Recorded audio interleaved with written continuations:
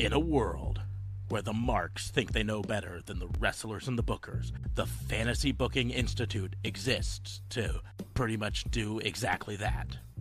This is a visit from the FBI.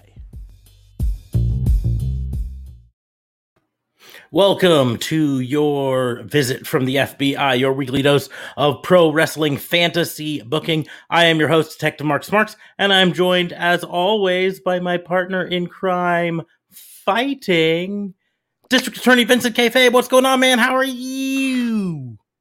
I'm good. I'm proud to be a part of the podcast where, the only podcast that on a Tuesday night had our special guest enforcer, Samoa Joe, choke out one of our vehicles. Yeah, choked it right out. Or choked out one of our pants. Yes, so we aren't able to wear pants. He was busy today. Choked out my car, choked out your pants, Wait. We're not supposed to be admitting who had what happened. We admitted one time before I was pantsless. This is payback. I have something on, just not, it's my banana hammock. Yeah. It's a small banana hammock, but I didn't say anything about the banana contained in the hammock. Just the size of the hammock. You can make your own inferences there. No JLB tonight, I guess. Maybe. I mean, he might wake up and pop on and be like, I think that Goldberg should face at which Darby Allin in AEW. We'll probably kick him off at that point anyways. We'll be like, nope, you missed your chance. Get out of here. So... for those of you who are new to this show, the show is pretty simple. We're going to take turns challenging the other to book some unknown and usually unlikely scenario in the world of professional wrestling. We don't discuss them in advance, so our answers are made up entirely on the spot because we think that's funnier. We like to see the look on the other person's face when they go, fuck. I'm going to be nice tonight, so you can go first because I know I'm being nice already. Okay, I will go first. I don't know. First, we're going to talk about Tatnus and stuff. I don't know if you're going to consider what I'm going to challenge you to do to be nice, but we'll find that out. But yes, first, before we get into anything else, though, I'd like to remind everyone that Raw and Order WBU is part of the Tatnus Co. podcast network. So you can always go up in your little browser thingy at the top and type in www.tatnusco.com, click enter, and you'll see all of the glory on the network page. You'll see all of the other shows that are in the network. And you can also see his merch that he's got and learn a little bit more about Tatnus. He's got some fascinating history behind him. So a lot of great stuff there, but head on over there and then come back here to check out the next episode. As far as I know, we're the only one of them that is live streams. So, which brings us to talking about the fact that we are live streaming. We're still putting these out in the regular way that we normally did. So you might just be listening to this on your audio version, but in case you've missed us talking about it on the last, 2 months worth of episodes, we are also live streaming this on Facebook and YouTube at the same time as we record it. So, and it's an opportunity to see our ugly mugs, whether we're wearing pants or not. Mm-hmm. And see, the thing is, I only pointed out that you weren't wearing pants. I'm leaving me as a mystery. Tonight. Yeah, in the past, it has not been a mystery. No, it hasn't been a mystery before, but tonight, I may or may not be wearing pants. But if you want to get in on the fantasy booking live, or even the WBU or our reviews of the different pay-per-views as they happen, because it seems to be every weekend is a pay-per-view nowadays, you can always check us out. We are live streaming every Sunday night and Tuesday night at 10:30 Central, so adjust according to your time zone. Interestingly enough, after the Hell in a Cell review, we got a kind of slew, like about a half a dozen new followers on our Facebook page, and most of them were from like Pakistan and the Middle East. And I thought about it, and I was like, well, that's 10 hours ahead of us. So That's perfect time for them to be getting up and getting ready for their morning day, you know? Yeah. Fun for them. Fun for them. Not as much fun for us here, but yes, 10:30 every Sunday and Tuesday night. You can come and join us on YouTube. Just search for WBU, Raw and Order WBU on YouTube or on Facebook at Raw and Order WBU. You'll find the page there. And you get notified when we go live right there. You can join. You can leave us comments. You can, if we're feeling particularly saucy, we might even respond to a fantasy booking challenge from you live on air. You never know. What? Or, if JBL didn't show up and you're listening right now and you want to throw that comment in, there's a pretty good chance that we'll have enough time tonight to do that. Yeah, just someone, So that is a way that you can participate if you want to. We talk about other things like liking, sharing, and subscribing, like following us on Twitter, yada, yada, yada. Those are all great ways to support us and all that stuff.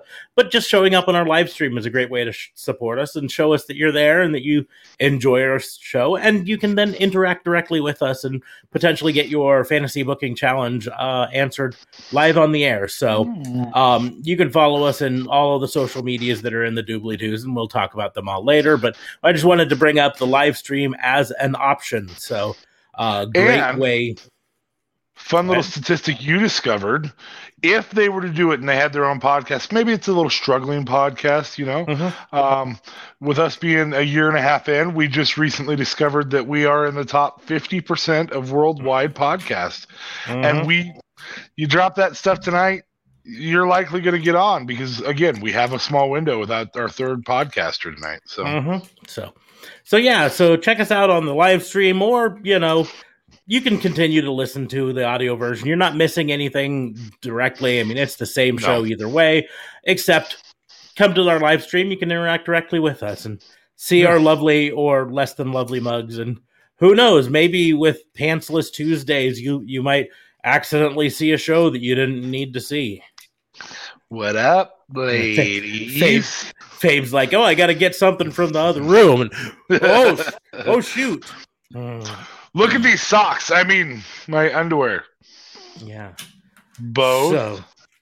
Both. Neither. You'll never know. Anyway, we will go ahead and get into the fantasy booking. And because of that, DA Fabe already said that I'll get to go first. So I will start the first challenge. And my challenge is, like I said, I don't know if you're going to think it's being nice or not. It's fine. I don't think it's mean, but maybe the more I think about it, the more mean I think it might be. So we had the debut today, or not today, but yesterday on WWE Raw of a new character for a previously established wrestler. We had Nikki Cross debuting her new superhero character. I really thought you were going with Dewdrop, so I'm really glad that you didn't do that. No, not doing Dewdrop. Nikki Cross's superhero character, which is getting a whole lot of response online, and both sides. Yeah, both sides. Heat and excitement.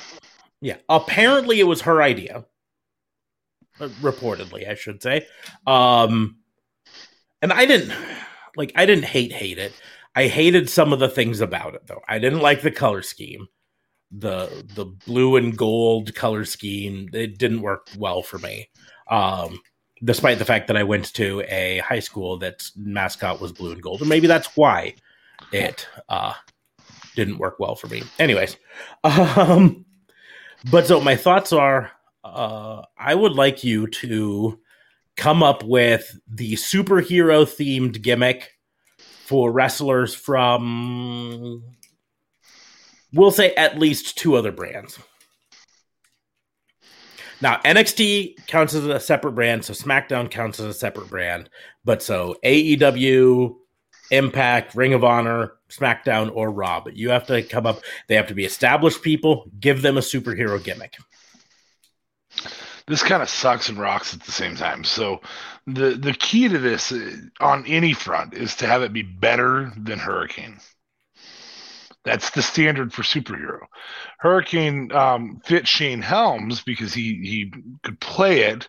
He was really, really talented, and had some could job and win at the same time. Like it would not surprise you to see Shane Helms randomly beat CM Punk. It would have surprised you to see Shane Helms win more than half in a best of series. In fact, it would have surprised you to see him win more than 20% in a best of series. But you would not have been surprised to see Shane Helms win a match against CM Punk, who was at his prime at the time.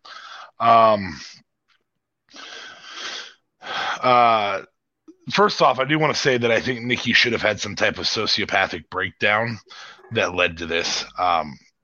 Just because there's been several storylines that have kind of been squashed around sociopathic breakdowns. That was her character in NXT. She then had this emotional breakdown where a best friend showed up with Alexa. This loneliness character. She then had this best friend of Alexa. Alexa loses her damn mind, thanks to the symbiote. I'm just going to call the Fiend a symbiote from now on. That's just where I'm at with it, until I'm proven otherwise. Sorry, I got something on my screen here. Anyway. Here's something on your screen. Well, I am on my screen right there. See? Yeah. Right there. I really need to come up with a new insult. Yeah. Well, it's pretty good so far. Anyway, so that's just my quick input on Nikki. I know that that's not your challenge, but since it's there, I'm going to say it.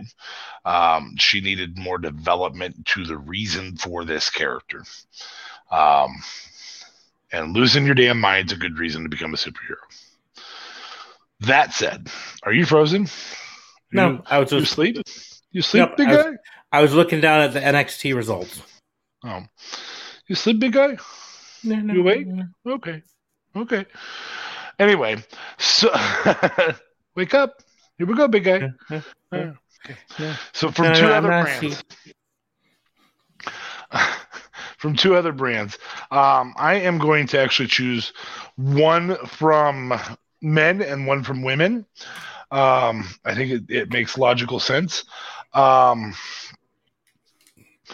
am going to start with AEW, and I'm going to go with the return of Shanna as a superhero.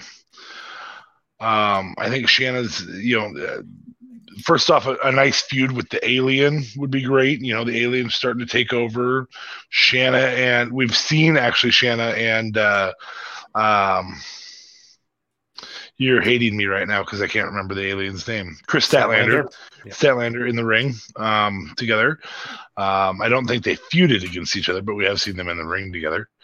But I think Shanna returning with a superhero gimmick works. No capes. Yes, because capes get caught. But I think... Well, Nikki's won't because it's like 6 inches long, so... Yeah, well... Unless somebody grabs it and yanks on it while she's wearing it. Anyway, moving forward. And I want to see Shanna be kind of a save your face, much like the mid-90s champions were, like Diesel when he was the face character, HBK, or not HBK, Brett when he was the face coming in to save whoever was being unjustly attacked by the heels. I think that role fits really, really well, and she can just come in. She needs to have a Superman Punch-esque move. It could even be the Superman Punch. She could just be Wonder Girl. Or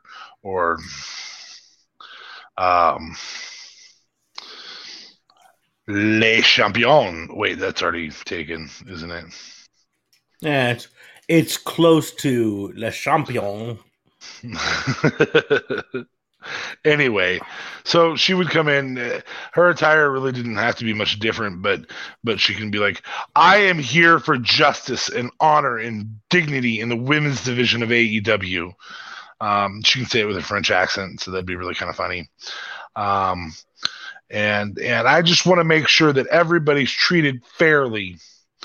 And so yeah, she just comes in and tries to make things as fair as possible. I think she's just the right character for it, right person to carry that character in AEW. Anybody else really, my other options were like a Yuka Sakazaki or something like that, in which case we get a Japanese anime superhero. And I don't need Katana coming out to the ring going with her blades or anything like that.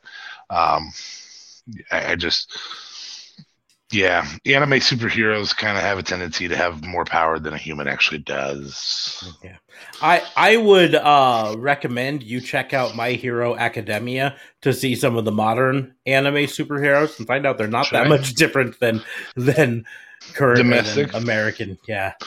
Okay. Sometimes a little bloodier though. Although with The Boys and Invincible and even Jupiter's Legacy, I think we got our own share of bloody superheroes right now. So, but that's okay. Moving on. The second person I'm going to choose is actually going to be an NXT character, who I think has done really, really good character work in terms of being on both sides of the fence. He already kind of has a nickname. I actually think he used that nickname as a moniker for his superhero-dom. He like I said, he's been on both sides of the fence of good and evil. He has a huge fan following, and I think he can actually hold the NXT championship under this moniker, and that is Johnny Gargano. I think Johnny Wrestling could just be Johnny Wrestling with bigger hair, with almost like a Johnny Bravo-esque character. And I think the way you play that is with a accidental hero. He's trying to come out almost like an Inspector Gadget style thing, where he comes out to be a hero and whoops us into not being a hero, but still inadvertently is the hero. You know what I'm saying? The guy who comes out to stop the injustice and trips as he's coming out, and it just happens to knock the cameraman over, and the cameraman accidentally throws the camera into the ring and knocks out the bad guy, or something of that sort. You can even have him have a sidekick. I don't know, Austin Theory, who does the actual stuff, much like Penny and Brain do for Inspector Gadget, and again, Johnny Wrestling, superhero extraordinaire, is taking the credit for it, while Austin Theory is really the one saving the day in these events. I think you can get a ton of great vignettes out of those two. I think it builds Austin Theory to eventually be, I'm the one who's doing this, Johnny, not you. And so you can get a feud there out of the two of them. I feel like I missed part of my mustache right there. Yeah. Right there. Anyway, when I trimmed it today. Anyway, so those are the two I choose. What would you choose? I am curious. Well, I was thinking a lot about it, and I'm not entirely certain. I know Johnny Wrestling is a good. I would go the opposite. I would go full on Shane Helms alter ego concept with it, where Johnny Gargano is his alter ego, and then he comes out with a mask and a cape, and he's Johnny Wrestling, and they're not the same person, and so they keep asking about the other one. Well, you haven't happened to seen Johnny Gargano around here, have you? No. Okay, well, you tell him I'm looking for him, and effectively at this point, though, he would be kind of a knockoff of the Hurricane. However, the Hurricane was really just a knockoff of every other superhero, so it's fine. I really wouldn't mind seeing the problem, not even problem, but what happens in wrestling with the superhero style characters, which there haven't been a ton of them, but there have been some, is they usually are used on the middleweight, cruiserweight size wrestlers. I would give money for Brian Cage to be a superhero character. To get the whole superhero outfit, the crest on his chest, sort of a thing, giant C for Cage, and he can move around the ring like a superhero. They can play up his super strength as he lifts people up over his head. So I think I'd probably go with Brian Cage or someone of his ilk. I mean, Wardlow would be okay, but I think I'd like Brian Cage better. But you could even have him. You could have him wear blue and yellow, so he can still be the Swolverine. Yeah, it would just have to be a different blue and yellow than Nikki Cross wore. You could. The other, I will take back what I said about Japanese anime. I would pay money to see former women's AEW champion Hikaru Shida. I kept wanting to say Io Shirai. I would pay money to see Hikaru Shida in a Sailor Moon outfit, but we're not going to go there. Yeah, there's probably a different website that you can go to find that. Might not be legitimate, but I bet you if you go onto the Google machine and you Google Hikaru Shida. Don't Google it. Your wife's going to look at your history and wonder what's wrong with you. My wife already looks at my history and thinks what's wrong with me. Hikaru Shida, Sailor Moon. Oh, this is even better than I thought. I forgot. Hikaru Shida does cosplay. Oh, so there probably is Hikaru Shida as Sailor Moon. There legitimately is cosplay of her. I don't think that's Sailor Moon though, because she's in green. So, and this shows my knowledge of Sailor Moon. I think that's Sailor Jupiter. Doesn't really matter. You know, it's close enough, right? Yep.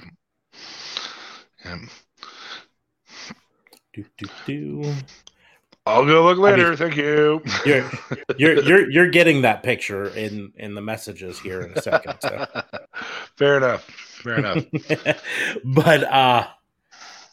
But yeah, no, she was one that I thought about doing a more. The problem is you have to walk this line between it being funny and it being like stereotypical sort of a thing. I like it. Where and just for everyone to know, if you go on Google and search for Hikaru Shida Sailor Moon, it's one of the first results that comes up. There's nothing risque about it. It's very clean. It's from her Twitter. You know, it's not. I was fully expecting there to be some fan art or something like that someone had made, but it's actually her doing it for one of the Comic Cons. It's really super adorable. cute. Yeah. But the thing is, like I said, you have to kind of walk this line because, you know, you're just making her be an anime character because she's Japanese. She's an anime character because she likes anime, and she happens to be Japanese, and that's probably why she likes anime. But she probably hasn't only done that. I'm sure she's done Black Widow. If she's a cosplayer, she's done some other characters. So, oh yeah, I like I said, I forgot that she did cosplay. So, I'm sure she's done a lot. But my point is, just from a standpoint of if we made her a superhero and did specifically anime, we run a risk. So let's see. There she's cosplaying as one of the characters from Final Fantasy X, I believe. That's 10. Yeah. When it came out, we called it Final Fantasy X because, then they did X2. Yes, which was not 11 or 12. No. It was X2. It was X2. Was there she is as Jill Valentine from the Resident Evil ones. I'm saying there she is as I look down at my computer, my none iPad, of the rest and of us can see it. None of the rest of you can see it. Let's see. I don't know that character offhand. There she is as Wonder Woman. Which every cosplay woman ever has played a Wonder Woman or Black Widow of some type. Ooh. There she is as what's the name of the character? I'm not as super into Street Fighter. It's the Russian girl. The Russian girl. Mm-hmm. So it's not Chun-Li? Not Chun-Li. A Chun-Li character would be really cool with her. Well, just the way you said "ooh," go ahead and send that over too. So we're gonna move on to other challenges. Do we have anything in the chats?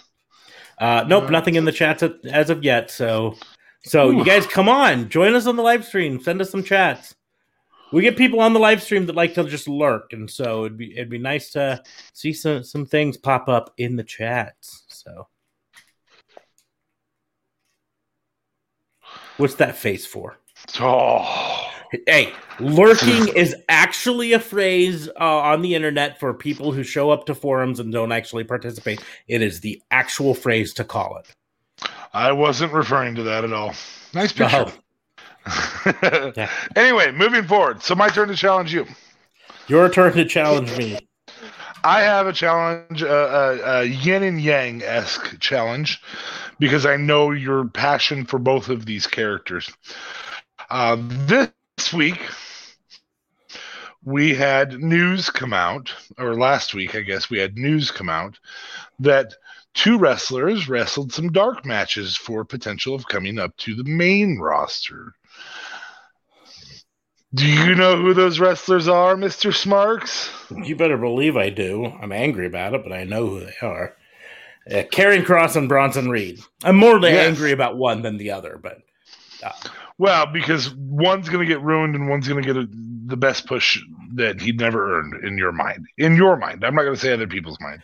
I think they both are going to get ruined, but I'm less angry about one of them getting ruined.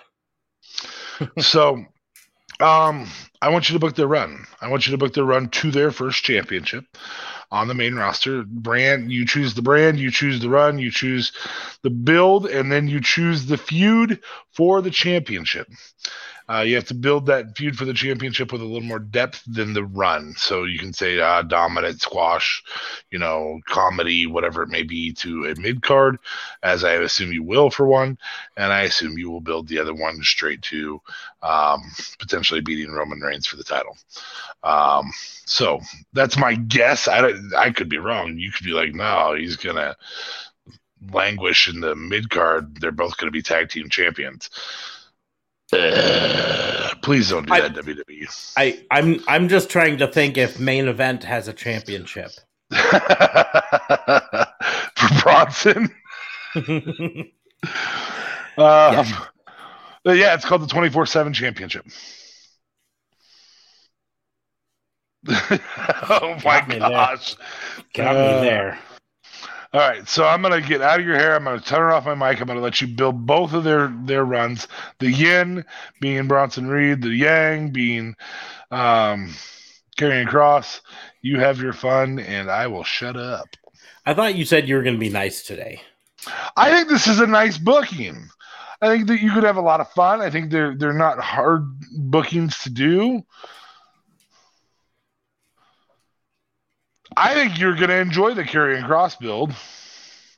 I might enjoy I'm frustrated with him, not because so much that they can ruin him, because they didn't give him enough time on NXT to be the dominant champion that he should. Well, they also skyrocketed him to the championship because they wanted to pull Keith Lee up and bury him real quick. Mm-hmm. So, also great option for a superhero play. Keith Lee, yeah. Mm-hmm. He can fly too. So I'm going to start off with I'm gonna get Bronson Reed out of the way first. So Bronson Reed, he is going to go to SmackDown. And he's gonna have a bunch of squash matches because that's what they're gonna do with him. To start off, because big man equals power man. So they're going to squash a bunch of people. Eventually, his championship is going to be mid-card. He is going to feud with Apollo Crews over the Intercontinental United States. I can't even remember. Intercontinental, right? Intercontinental Championship. I think that's the one that's on SmackDown. That shows how little that championship actually matters now, doesn't it? But he's gonna feud with Apollo Crews over that. He's gonna be the plucky upstart babyface who eventually beats the evil, nasty Apollo Crews for the championship and a huge babyface moment where he's able to get the victory over the evil Apollo Crews. And then he's going to lose the championship back to Apollo Crews. And eventually they're going to make him shave his beard and they're going to team him up with Otis and they're going to call him some stupid name like the Heavyweights. And they're going to put them in a fat camp gimmick where they're trying to lose weight, but they can't because they keep sneaking snacks after hours. And then we're never going to see him again. If I didn't have a plethora of background noise, I would totally be laughing that whole time.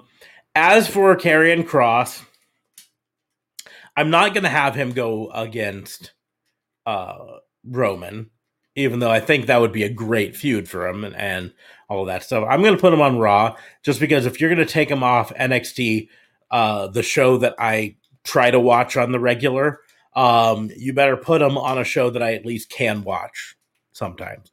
So he is going to go on Raw. The problem is, putting him on Raw, I can't immediately put him up to main card championship status because as much as I like Karrion Kross, putting him across from Bobby Lashley right now would absolutely ruin him. He would not look like a dominant beast next to Bobby Lashley. So at that point, he would have to go after the North America, whatever the mid-card championship on Raw is. I think that's a U.S. champion, but I'm not sure. It is because Lashley used to hold that, and he's been on Raw the whole time. Yeah, you're correct. You were correct there. So it's the U.S. championship.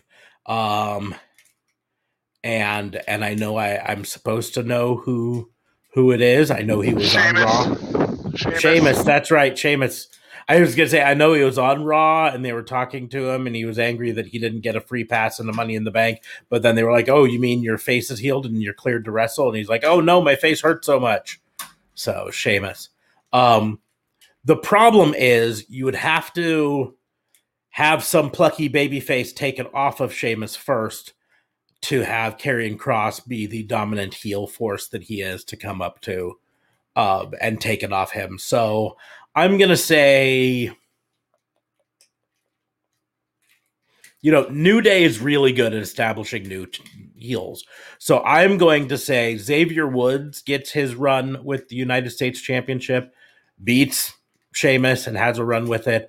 Karrion Kross comes in and, again, is just dominant, destroys a bunch of job squatters, and eventually works his way up and faces off with the newly crowned Xavier Woods, the transitional champion. This one has to be at like a one that favors the heel method. So I'm saying like Extreme Rules. That's a good pay-per-view for Karrion Kross to destroy Xavier Woods at. What type of match?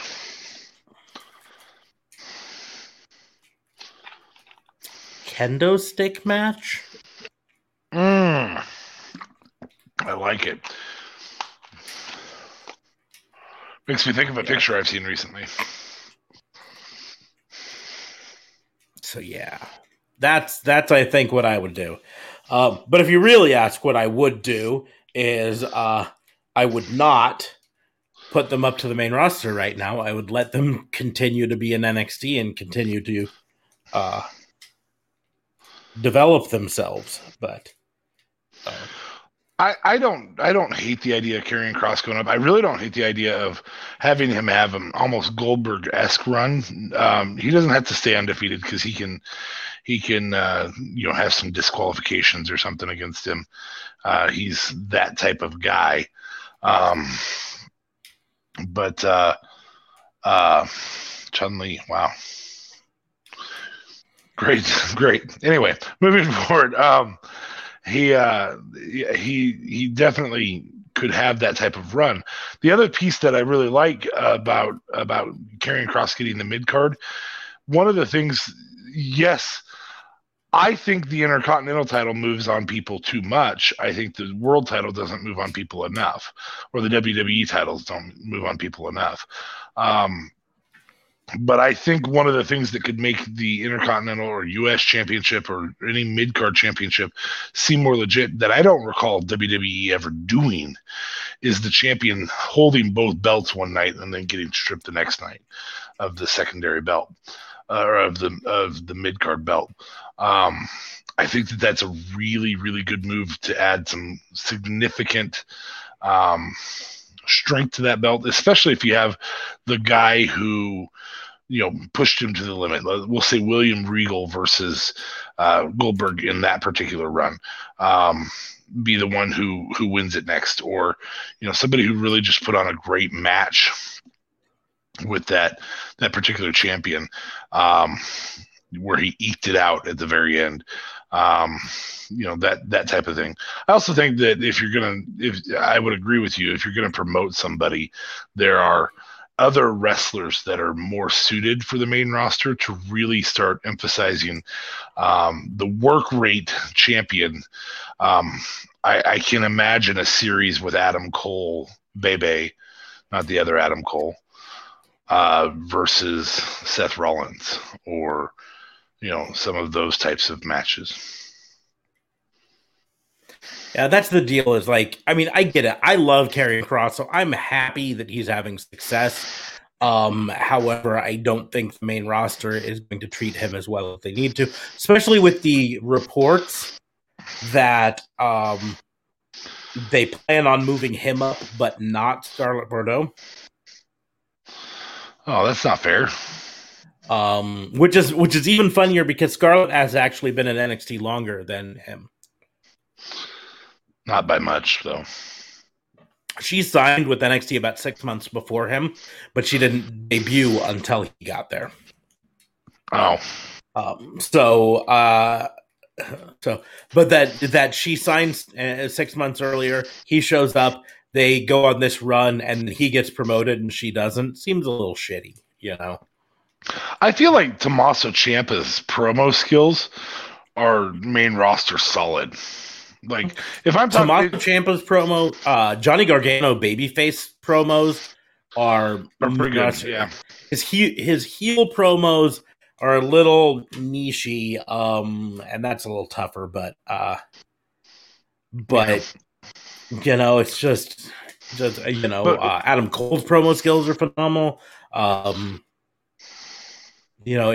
I'm not saying Karrion Kross's promo skills aren't good. I just think, if NXT is supposed to be where you build the next stars, then you should reward people who have been on NXT longer with a shot before rewarding people who have been on it less time.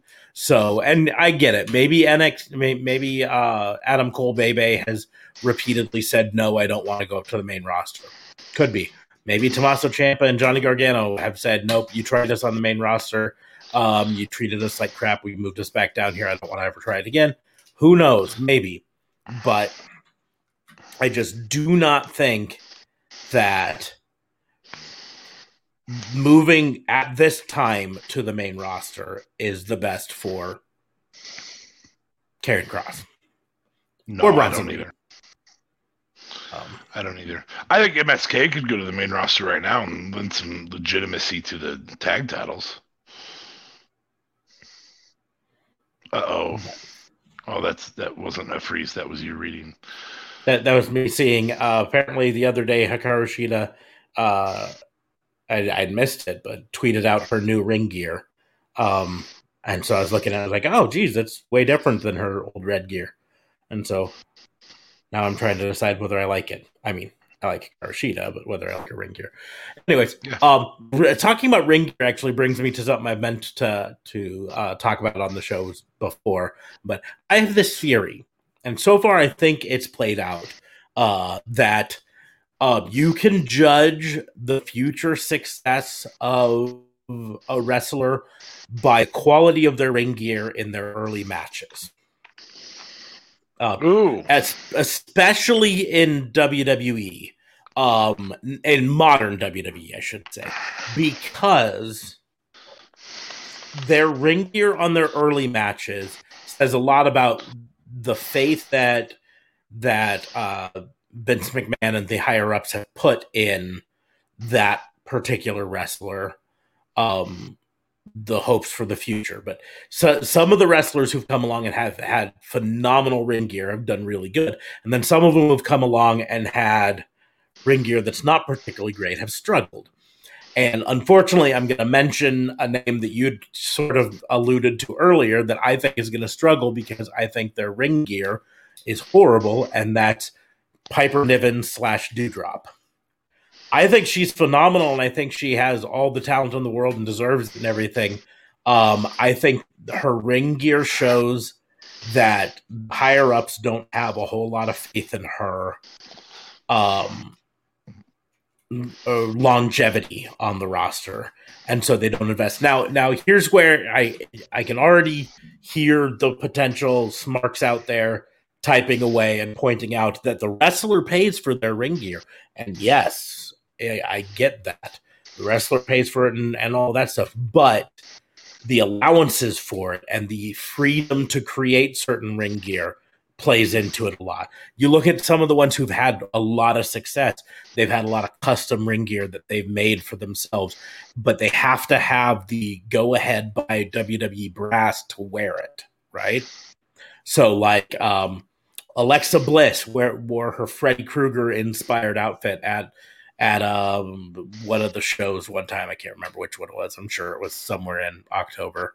Hell in a Cell maybe.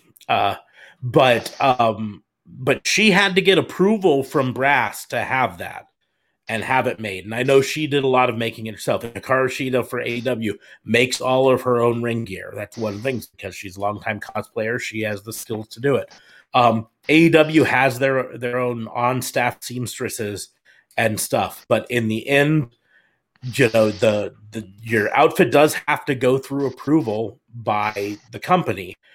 And if the company doesn't approve you to wear this fancy schmancy outfit that you paid a lot of money to do, then that says a lot about their thoughts on your longevity.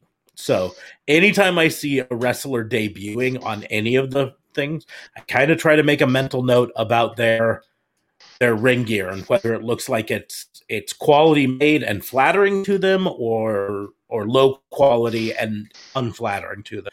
And 9 times out of 10, the low quality / unflattering ones don't suffer or don't have a long tenure in the spotlight. A good example of that. So Nick A is now saddled with a superhero gimmick. And Nick A, and we know superhero gimmicks have yet to produce significant championships. Significant, not longevity, because there can be a lot of longevity in it, but significant seriousness around their talents. And because of that, I guess Molly did it. Maybe Nikki can overcome it. Molly was a supporting superhero.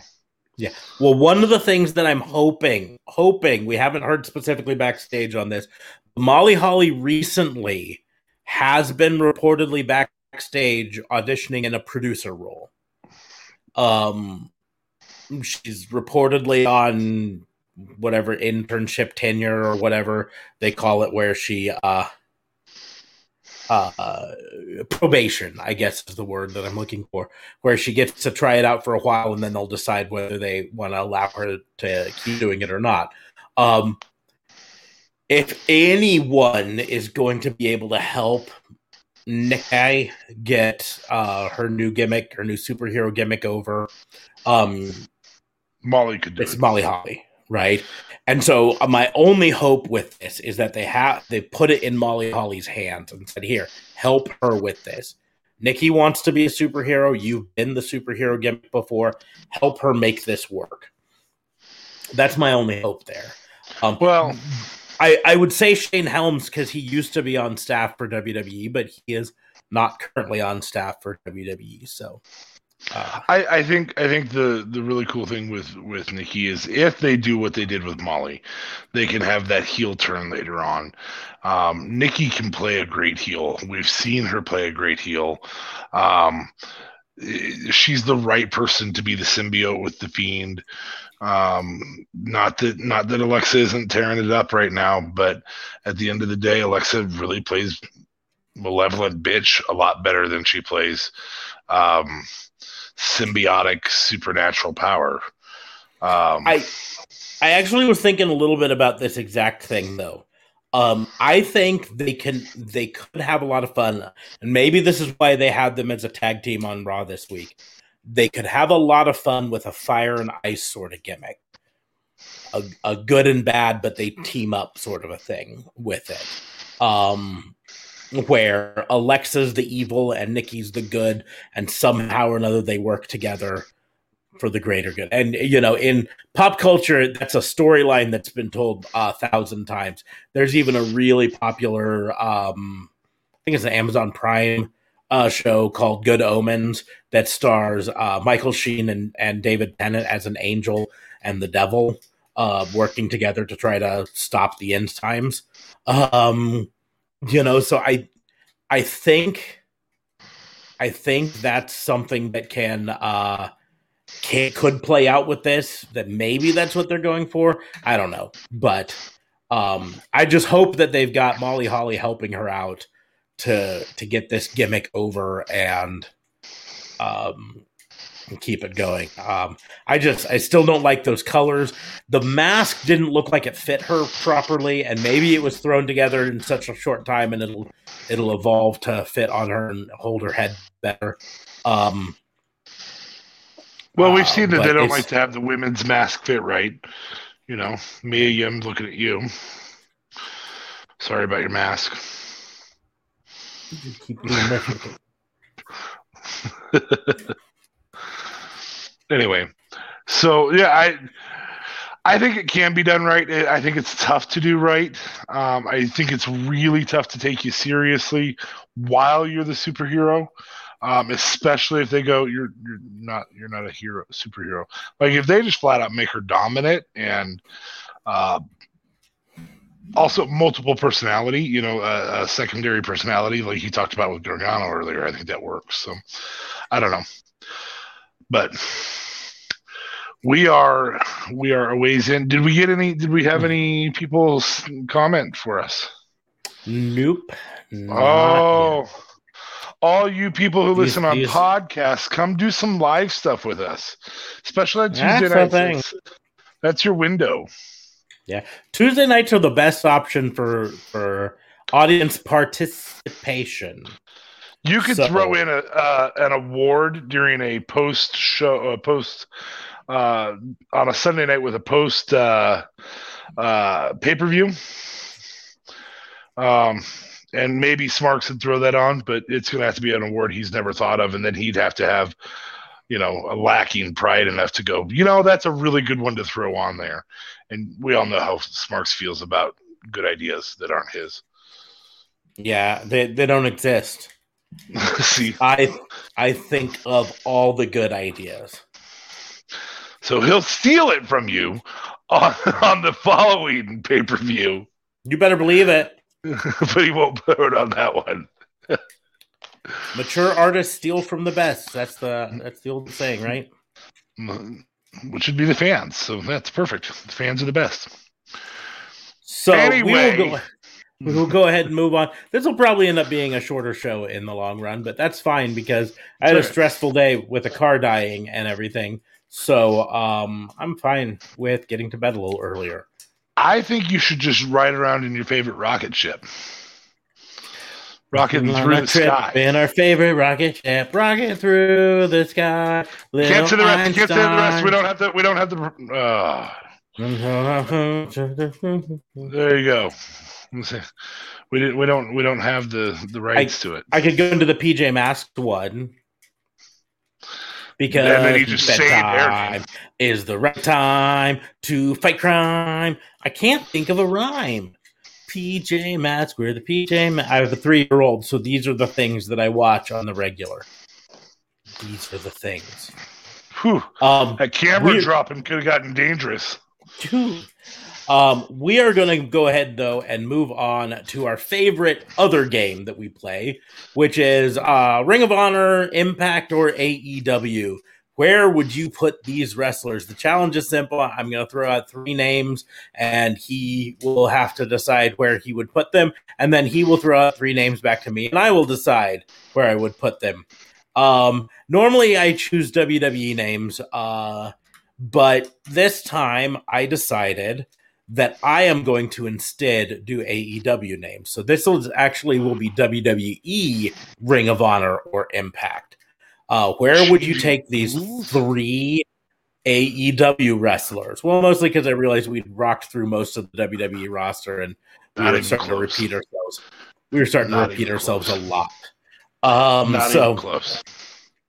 We say that, but there might be a lot that we haven't hit, but we've hit the same ones multiple times.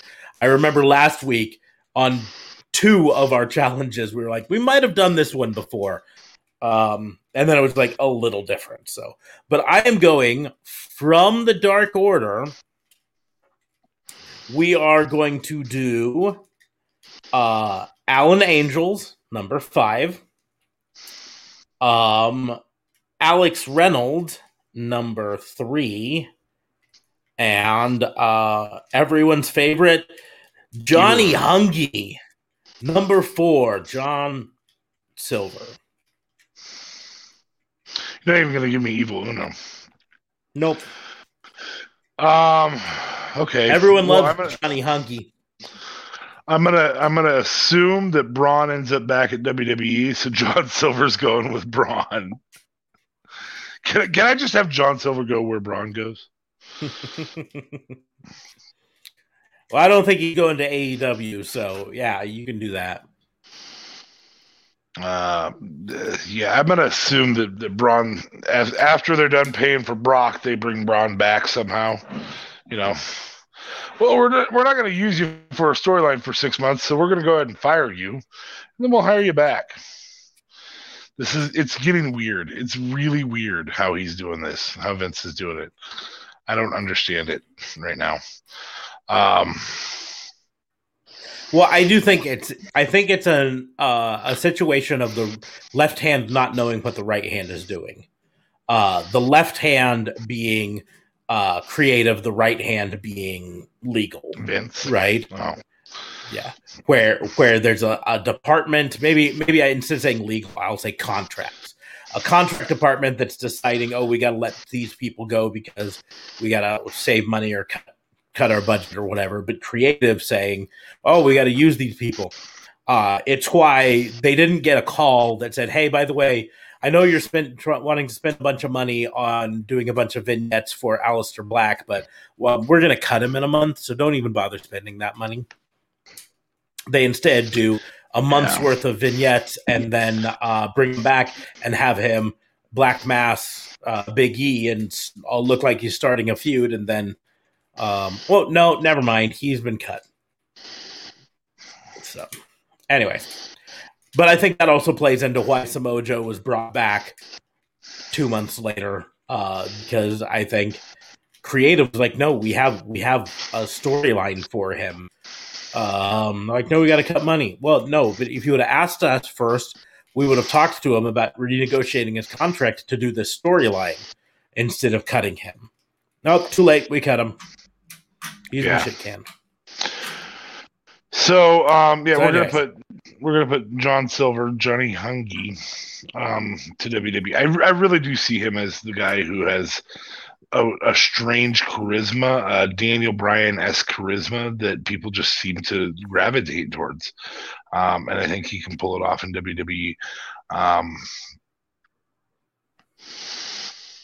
Alan Angels, yeah, I'm gonna do this. Alan Angels to Impact, and number 3 to ROH, and not a whole lot of reason behind those except for I just think they fit the overalls better. I don't know what else to say. Yeah. It's tough for those two because neither of them have had really significant runs. They've kind of been I hate to say black sheep of the Dark Order because they're all black sheep, but that's a different story altogether. But John Silver's gotten kind of a push. Obviously, Evil Uno got a push early. Colt Cabana has a push everywhere he goes. Yeah, and John Silver has a whole lot of charisma and has been featured very heavily on like being the elite and stuff like that. And if he hadn't gotten injured, he hadn't had a shoulder injury, he probably would have been a major player in the TNT Championship area right now. Alex Reynolds, unfortunately, he kind of suffers from tag team partner syndrome in the fact that he was John Silver's tag team partner. They got brought in together as a group, and then Johnny Hungy started to get popular, and Alex Reynolds is like, "Well, what about me?" And they're like, "Well, no." So he's Tucker, is what he is. He's Raven. Tucker. What about me? What about Alex Reynolds? No, because the thing is, we cared about Raven, but true. Tucker just got fired, and no one's really talking about where's Tucker going, because Otis got really popular. So that's the deal. Is he's Tucker, unfortunately. And then Alan Angels, it was one of those. He got brought in at the start of COVID. He had some matches where he surprised people on Dark. He didn't win any of them, but he put on just absolutely great matches with like Kenny Omega and so on and so forth. So he got signed. But since then, he hasn't really been spotlighted much. And in terms of the Dark Order, he's kind of their whipping boy. It's the gimmick that they have with him, and that's fine. But it's hard to say, oh, he deserves a spot on X roster because we really haven't seen much of him since then. So I get it. I put you in a tough situation. But. Yeah. All right. So I'm going to go back to WWE, and I'm solely doing this to prove you wrong. I think that I'm using characters that we have not talked about at all. Okay. I don't know that we've ever said anything about Apollo. So I'm going to throw Apollo in this. Okay. I don't know that we've ever said anything about Piper Niven because I'm a dick and I used Easy Out. Yeah, use the Easy Out because she's fresh from NXT UK, and you could use the whole NXT UK roster, and I would say, yeah, I guess you're right because we don't fucking watch that. Nobody does. Hey, man. But that's your one out. You better knock it out of the ballpark with your third one. So I can't use like Colonel Dumbass or whatever his name is. Captain Commander Azim. Yes. That one doesn't work. I believe it doesn't work because I believe when he was wrestling on Raw Underground under his real name Babatunde, I believe we mentioned him one time. Did we? I believe so. I mean, if someone wants to go back and listen to all 80 some episodes of FBI and tell us that we did or we didn't, you're more than welcome to prove me wrong, but I thought we did at least one. We'll send you a t-shirt if you can tell us for sure. No ifs, ands, or buts. You went and listened to them all. We'll send you a t-shirt. It'll be the wrong size on purpose. It's not going to be one of our t-shirts. It's going to be from TJ Maxx on clearance. You know those packages of T-shirts? You can get 10 of them for like $3. Yeah, it's going to be one of those. One of those. Yes. Postage is also going to be, just normal postage, like 4 Postage stamps on an envelope. Yes, you might have to pay the.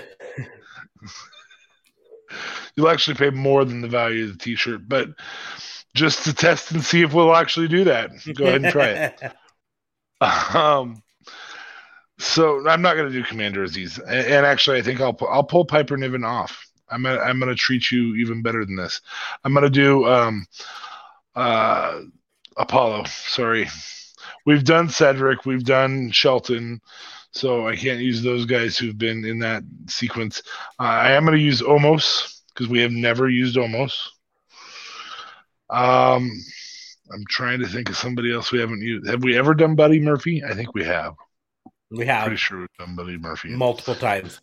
Yeah. Because we argued back and forth about whether to put him on Impact or Ring of Honor or AEW.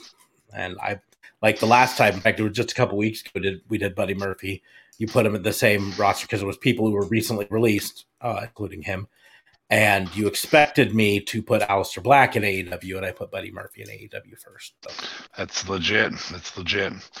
So we have Omos. We have mine like Apollo. A steel sieve. Means it's got little holes in it that things fall through, but the rest of it. Yeah, I understand. The second thing to go is your memory. What's the first? I don't remember. Anyway, moving forward, I think I can get another one. Have we ever done Randy Orton? I really don't think we've ever done Randy Orton. We have done Randy Orton. Are you sure? I am 100% certain. I'm 100% certain we've done it within the last 2 months. No. Mm-hmm. I feel like another shirt from that packet could be sent if people can prove you wrong. I am 100% certain we've done that recently. And the reason is I'm pretty sure I was the one who challenged the others on Randy Orton.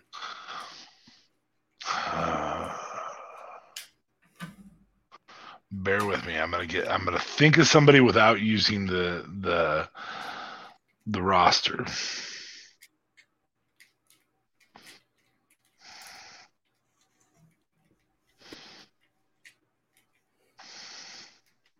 I don't know that there's anybody in the women's roster other than Piper.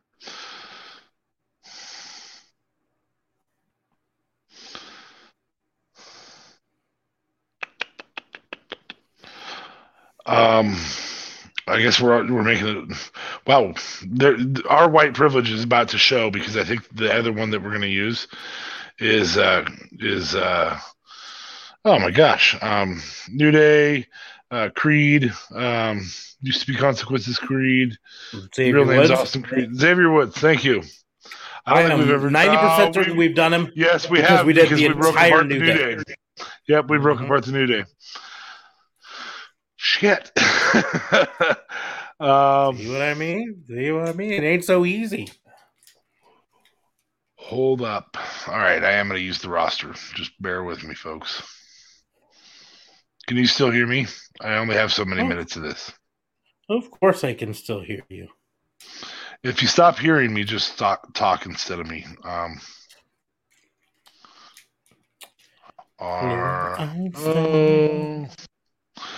No, you can't say that. It's against the rules. As long as I'm singing it, it's a performance. Little Einstein. I'm pretty sure that's not how that works. I'm pretty sure that's under fair use.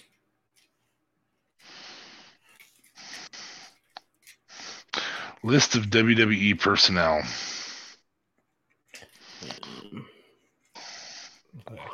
Don't need those. Oh, God knows we've used Akira. Mm-hmm.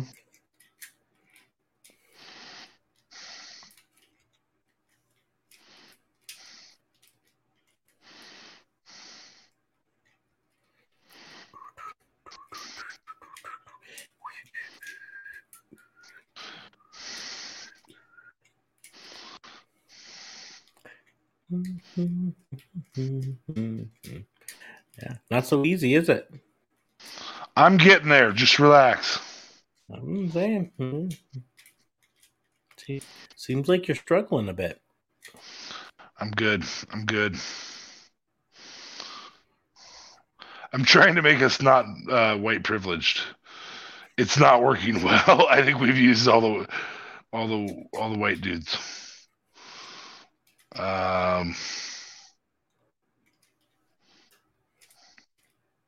Got it.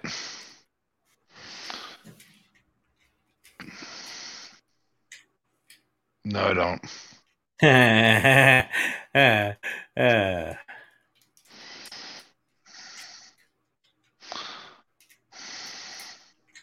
Riveting TV, right?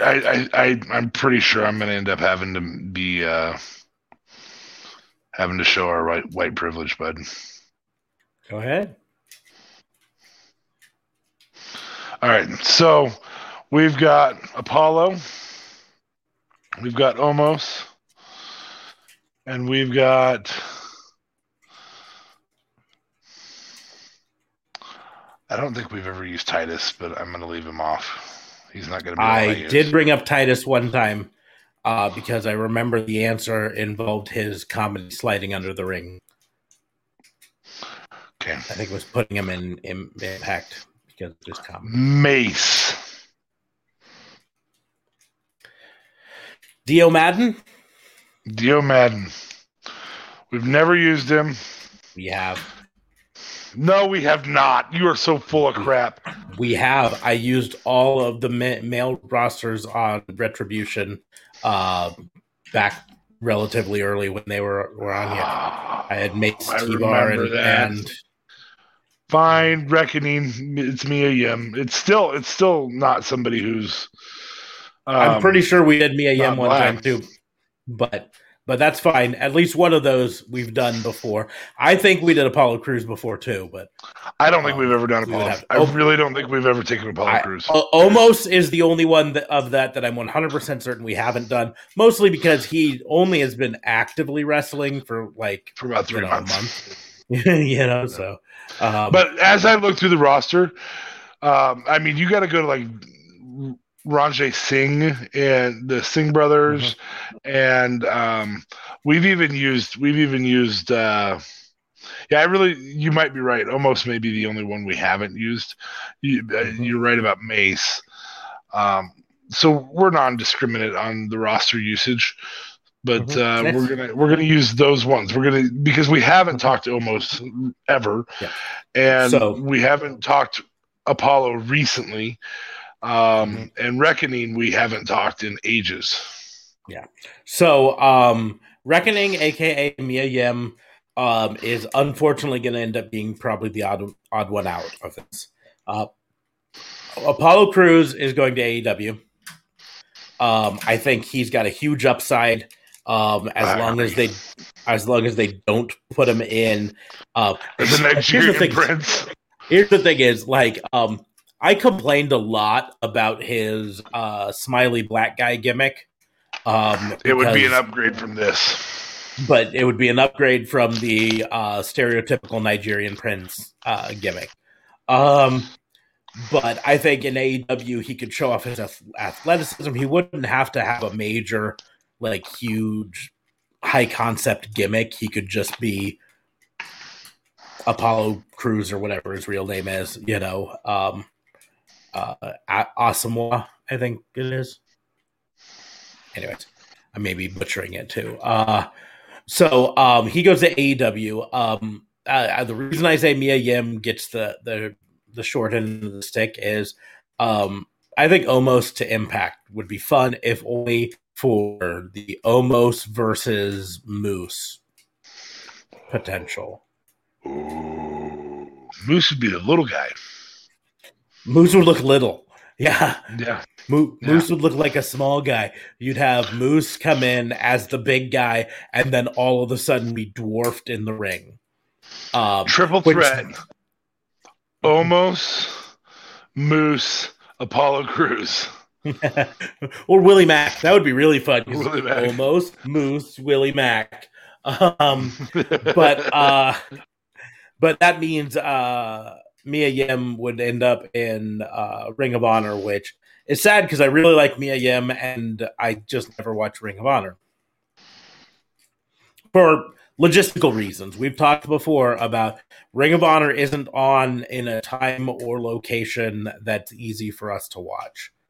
And I mean, maybe I'll start forcing my DVR to record it so I can watch it instead of the shit that WWE is putting on the main show. But I think I shared it with the group. The other day, a tweet came up Monday when I did it was years ago, 2010. WWE bragged about having 2 million women watch their Monday Night Raw. Yeah, I saw that for and everything, and now they can't even get 2 million people to watch Monday Night Raw in an audience where women at best have consisted of 30 to 40% of their viewers. And that's probably pretty liberal. That's probably really throwing a lot of extra. They were in the room while dudes were watching type stuff. But so maybe is there a way I can rework the name Raw in order to not include WWE main roster? Raw or order? Just leave it. It's fine. We'll live. ROH and order? Row and order. Okay. Order. Maybe. Or maybe I'll leave it and we'll continue to watch the shit show that is WWE main roster. Well, there's news articles that WWE is going to change things soon. Of course, we saw that live on television once upon a time. Yeah, we were the authority. Yeah, and then COVID happened. Yeah, a year and a half later, COVID happened. Yeah. But we were the authority for a year. Yeah. And good job, authority. The problem is, if you do something like that, you have to actually do what the fans say, which means you might get crap matches. That's not the way to do it either. No, what you need to do is have the wrestlers involved in the creative. Well, or more than that, have creative have the power to do things, because that's where the problem in WWE is. It's not that they don't have talented writers on staff and talented bookers on staff. It's that all of them get overruled by one man who has a vision for his company that is not pleasing the fans, right? I seriously bet if you took Vince McMahon out of the picture and redid this entire last 2 years, just letting creative do what creative wanted to do, because creative was trying to adjust on the fly to what the fans liked. They were listening to the fans. It's VKM that is not listening to the fans and just doing what he thinks is right. And that's where the problem is yeah, it is one guy at the top. And so if you even just let the bookers and writers do what they're supposed to do, let them write for the fans, the show would get a lot better. I think that's why Impact is performing better. I think that's why AEW keeps performing better. Because they're allowing the writers to write and they're trying to listen to the fans and they're reacting. When the fans give them shit about something, AEW changes course. Or acknowledges the shit and makes it into a storyline, I mean, we saw them write the whole fireworks not working into the storyline after getting all sorts of shit about the fireworks not working, right? So it's listen to the fans and adapt. It's not writing exactly what the fans want, but it's listening to what the fans want and adapting. Now, I get it. COVID was tough for wrestling companies in general. It makes it tough to book consistently when you can't tell for certain what the fans are reacting to directly. You mentioned before, Twitter is at least a tool that you can use to do it. However, Twitter also still skews towards the ultra nerd fan and doesn't the give you the ultra casual negative. fans. Mm-hmm. And to the negative, to the cyberbully. Yeah, so you still don't get a true picture of who's over and who's not, but it's better than nothing. But like I said, I'm sure there's an entire crowd entire office in WWE that pays attention to wrestling Twitter. I am also 100% sure that they take that information to Vincent Kennedy McMahon, and he doesn't read it and doesn't care. His middle name's Kennedy too. Yeah. But his last name's different than yours. Yeah. God. Anyway, sorry. But he doesn't listen to it. He doesn't read those reports. And AEW at least listens to it. I do think the return of fans into stadiums will help both companies. Because they give both companies the ability to actually hear in person the way different wrestlers get reactions, right? I mean, I feel sad for Hikaru Shida because she had an entire year as champion and only once performed in front of a crowd, right? To lose her title. She never once got to hear the championship pop that comes after a successful title defense. Or the heel pop, the boos. That matters when you're a heel. You want people to...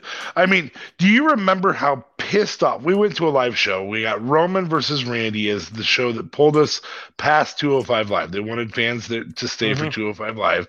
So Roman versus Randy was our bonus dark match. Do you remember how Randy was just like, hey guys, you're supposed to boo me? Like, because there was a bunch of smarks like us there. There was also a bunch of pop for Roman on the actual show. There was legitimate pop for Roman. But we all loved seeing Randy. And so Randy, when he's doing the pose and everything, everybody's like, yeah, Randy Orton. And we're all just marking out for him. And he's like, I'm not going to play with you guys. You guys are making me a face, and I don't want to be a face right now. And, that you get to see some of that from the fans. You get to know. But like I said, it's so much of it is hearing it and adjusting. If Randy Orton came out on the regular basis and was absolutely cheered by the fans, WWE would pivot and let him be the face for a short period of time. Yeah. Right? He just doesn't work. What people mark out for with Randy Orton is a great heel. He's just he really is. Yeah, but so this last year of not having crowds has hurt all the companies, right? Impact is not out of the woods because of it. Impact, like Sami Callihan as a character, works way better when there's a crowd there. And he can say inflammatory stuff and just get like rabid, drooling from the mouth, angry at the fans because they don't respect him or whatever. And without the fans in the crowd, he is kind of and so they'll all, I think, do better once fans are in the crowd.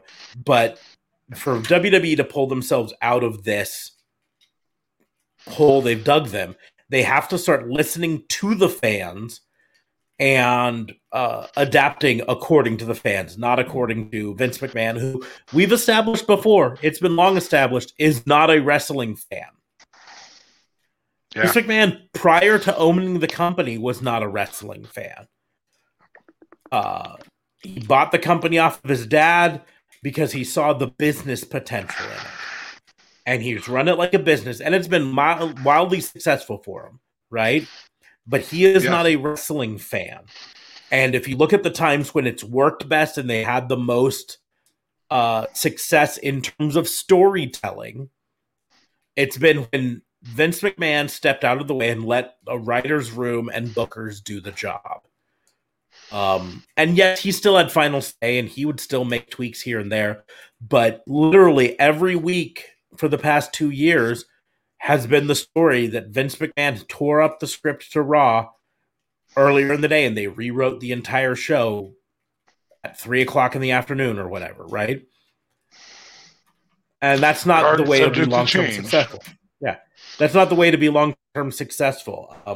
He also has some problems right now. Apparently, USA Network was angry that Fox got a Hell in a Cell match and they didn't last week, so they had to put a Hell in a Cell match on Raw this week to keep USA Network happy, which means out of 4 nights, Friday, Saturday, Sunday, Monday, 3 of them featured Hell in a Cell matches, but only 2 of them were on the Hell in a Cell pay-per-view. Yeah, this USA versus Fox thing. If you directly actually split the brands, we've talked about this before, where as a corporate split, you can still have the same umbrella company, but you have different writers, different headquarters, different expectations. You basically look at them and say, you're supposed to beat them and you're supposed to beat them.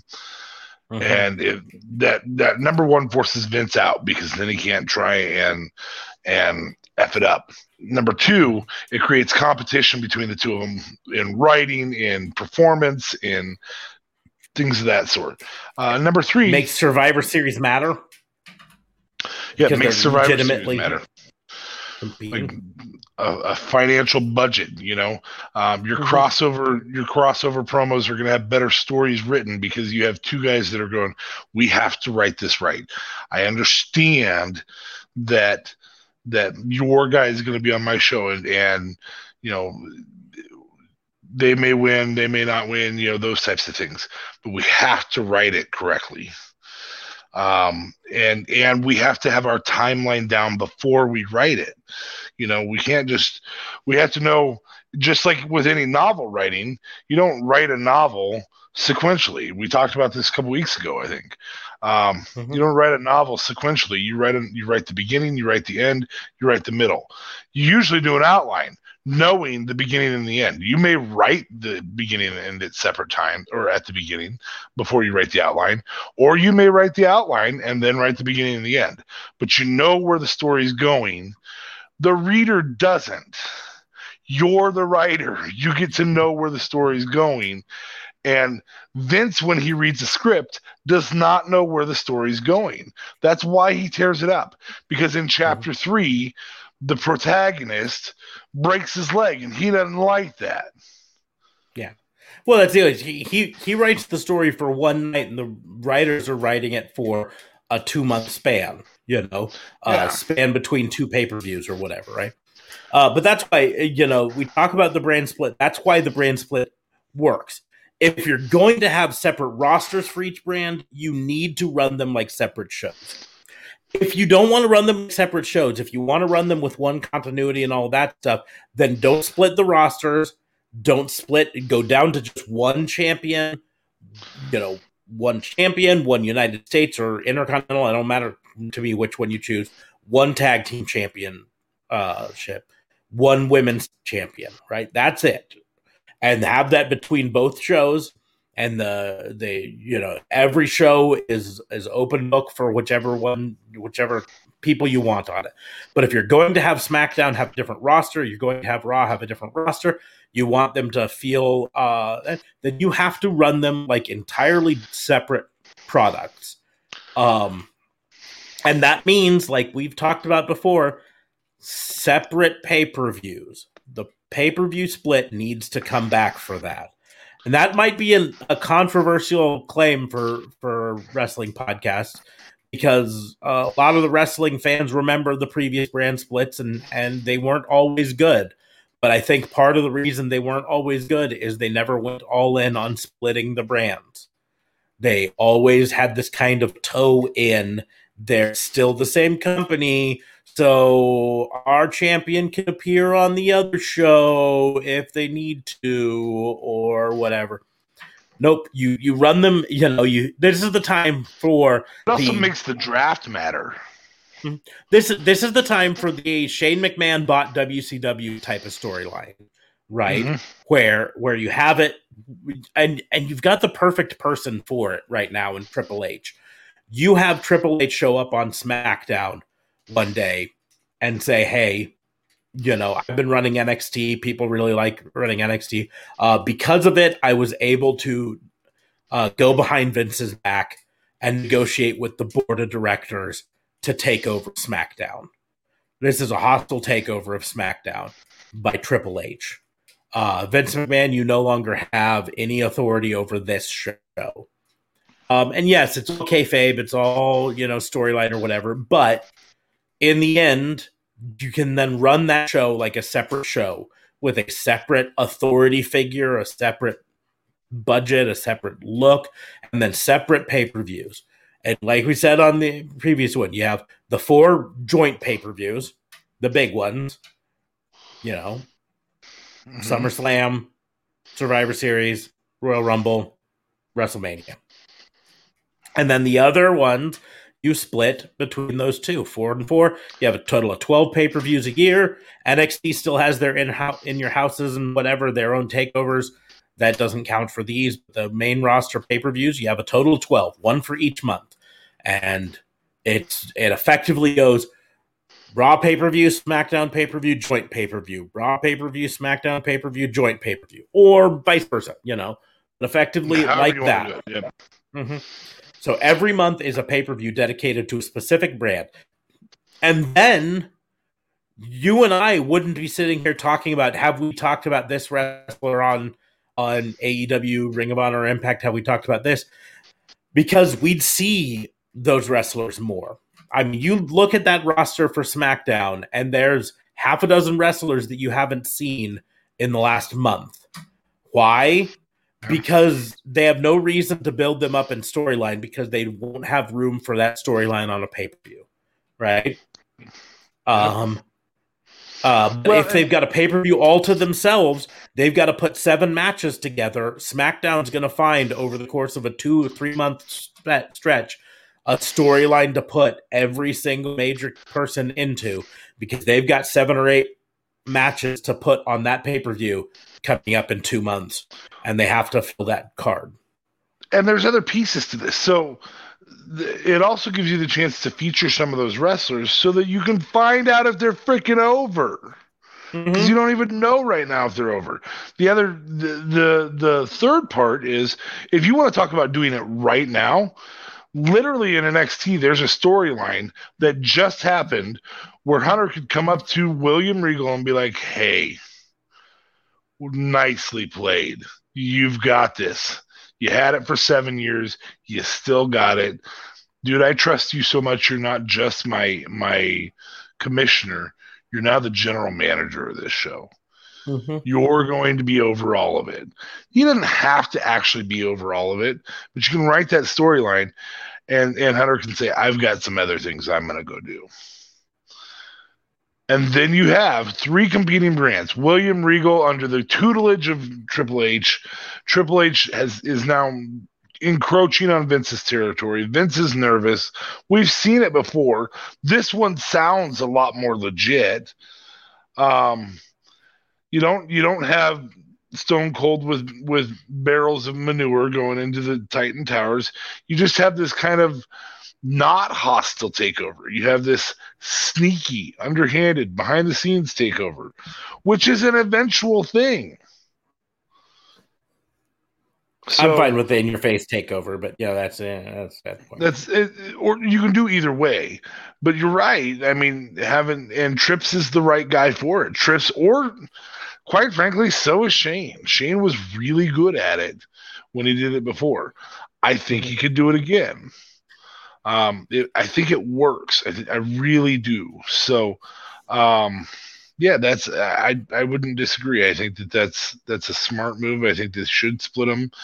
I think the titles need to move more. I think the mid cards need to feel like they're a stepping stone to the main cards, which means Apollo Crews needs to be a viable contender for the WWE Championship, and Sheamus needs to be a viable contender for the WWE Championship, and Apollo needs to be a viable contender for the Universal. and just keep building it. Whatever they are, just let that long-term story writing come out. But I don't know that Vince is going to care. Yeah. But that's why I say is the full brand split leads to more wrestlers getting featured on both pay-per-view and TV. Because, what was the main event over the last 4 WWE pay-per-views? You ruining it with that picture? That's what it is. Yeah, I knew that would be confusing. Your brain looks at it and goes, it was either Roman versus or Lashley or Drew versus. Yes, you are correct. Of course, Hell in a Cell, the main event was Bobby Lashley versus Drew McIntyre. The previous pay-per-view to Hell in a Cell was WrestleMania Backlash. Yeah, WrestleMania Backlash. Which the main event of that evening was Roman Reigns versus Cesaro. However, the matches prior to it had Bobby Lashley versus Drew McIntyre and Braun Strowman. What? Who's no longer with the company, by the way. Who's that? It wasn't his older brother, Braun Strowman, though. WrestleMania 37, of course. Main event matches. Well, of course, there's the, other stuff that went into it, but the main event match on night 1 was Sasha Banks versus Bianca Belair. But on night 2, you had Roman Reigns versus Edge and Daniel Bryan. So at least a little bit of different there. But you also had on night 1, I think it was night 1, Bobby Lashley versus Drew. Yep. Drew McIntyre. It opened the show. Yeah. It was, but that's the thing. It's been the same match in the last. That's the last 3 pay-per-views. Let's go back to the one before Elimination. That would be a chamber match. Yeah. I also don't like right now because they've started to mix the takeovers in to the what's the word I'm looking for? The Wikipedia ones. So if I'm trying to scroll through chronologically, I have to do main event, main roster. Oh, nope, here's the takeover, and I have to go to the next one. Fastlane would have been the previous Fastlane. Yeah. Okay. Which the main event was Roman Reigns versus Daniel Bryan with Edge as the special guest enforcer. Yep. But you also had Drew McIntyre versus Sheamus. That's right. That was their grudge match. That was their grudge match. This was them determining who went on to face for the championship in the next one. Yeah. So and you're right. That's what they do. So, yeah. And if you at least did the brand split fully and brand specific pay-per-views, you would guarantee that month to month you would not have the same main event on. Well, the other piece, except the other for fun piece to that is because right now we have heel champions on both brands, they can legitimately say, "I'm too big. I'm not." They can either say, "I'm not being on the show with that other guy. Sorry, I'm not showing up for SummerSlam." Mm-hmm. And nobody really batted an eye about Sunday when Roman didn't show up at Hell in a Cell because he wanted his match on Friday night. The other piece to that you can do is, I'm so big, I'm the head of the table, I'm only going to be on the split brand shows. I ain't doing a show called Fastlane or Great Balls of Fire. And that plays into something I was going to bring up. And this may be a little bit of an old man yells at clouds moment for me. But I remember in the 90s WCW, one of the kayfabe rules that the champion had, part of his champion advantage, it was the rights to refusal of a match. That unless it was one that had a contract stipulation, like the number one contender who won the Royal Rumble or whatever has to get a shot at the championship. The champion had the right to say, no, I'm not going to face this guy. Unless somebody earned it, or they were on their 30-day. They were on their 30-day mark. They had to. This is your only match. Yeah, they had to defend it every, at least once during a certain period, 30-day, 90-day, whatever. Right, and the person could earn a shot through like Royal Rumble or winning a Battle Royal or whatever, right? But that would mean that there were lots of times where you would go 2 or 3 months of pay-per-views without the champion defending at that pay-per-view because he didn't want to. The chicken shit heel wouldn't defend on this because they don't want to. And then you would come on to the point where the manager, whoever it would be, would have to come to him and say, listen, it's in your contract. If you don't defend it within 60 days, you lose the belt. And so then they'd have to find someone that they want to defend it against. And you would get the plucky baby face somehow or another, win the challenge match and get a shot at it and everything. And the thing is, keep in mind, this wasn't just for the main champion, but it happened to all the. It's why we have Sequel Pay winning the Cruiserweight Battle Royal to face off with Chris Jericho, because Dean Malenko had to win that to get his rematch shot, because Chris Jericho wasn't going to grant him a rematch, right? Correct. So that brings up storylines that you can tell. And going into this brand split, it means that you can have a champion who, like you say, says, I'm not going to wrestle at this pay-per-view, or says, I'm not going to wrestle you. And then instead, the main event of that pay-per-view can be not a championship match, but a match with championship implications. Winner of this match gets the shot at the champion at the next major pay-per-view. So there are a lot of fun things they can do with it if they just did it. But this keeping the brand split, but they're not fully split, really is part of what leads to a lot of the problems here. So, anyways, we went off on a rant tangent after our last thing. So we're going to go ahead and start to wrap things up here on the live stream and the wrestling, or the Fantasy Booking Institute, I should say.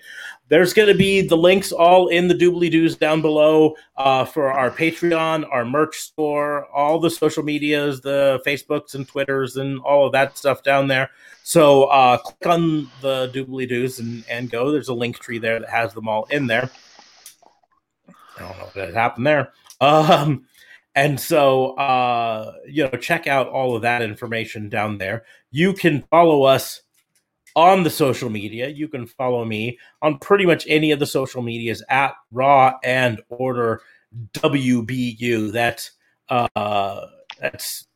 Facebook, Twitter, Instagram, TikTok, you name it. Follow me there. You can follow D.A. Fabe at D.A. Vincent K. Fabe, and I'm back. Whew. Yes, he dropped out for a second there, but the handles are right up there on the screen. So if you're watching on the live stream or the replay, you can see them right down there at the bottom.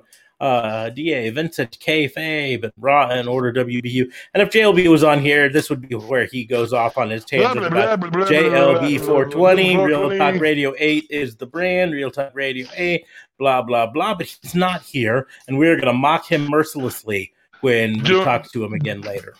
Doing a new Big Brother reviewing my Big Brother's left toe. Yep, we're gonna talk, and we talk about all sorts of social stuff. So, like pop culture, you watch the latest Tiger King mockumentary or whatever. We're going to talk about it 4 weeks later. What are you doing, stepbrother? Wait, no, that's different pop culture. That's a different pop culture altogether. So we are going to go ahead and close the book on the Fantasy Booking Institute. Thank you all for listening, and we will see you soon. I hope I have new merch next week for the show. That'd be fun. That would be. Yeah.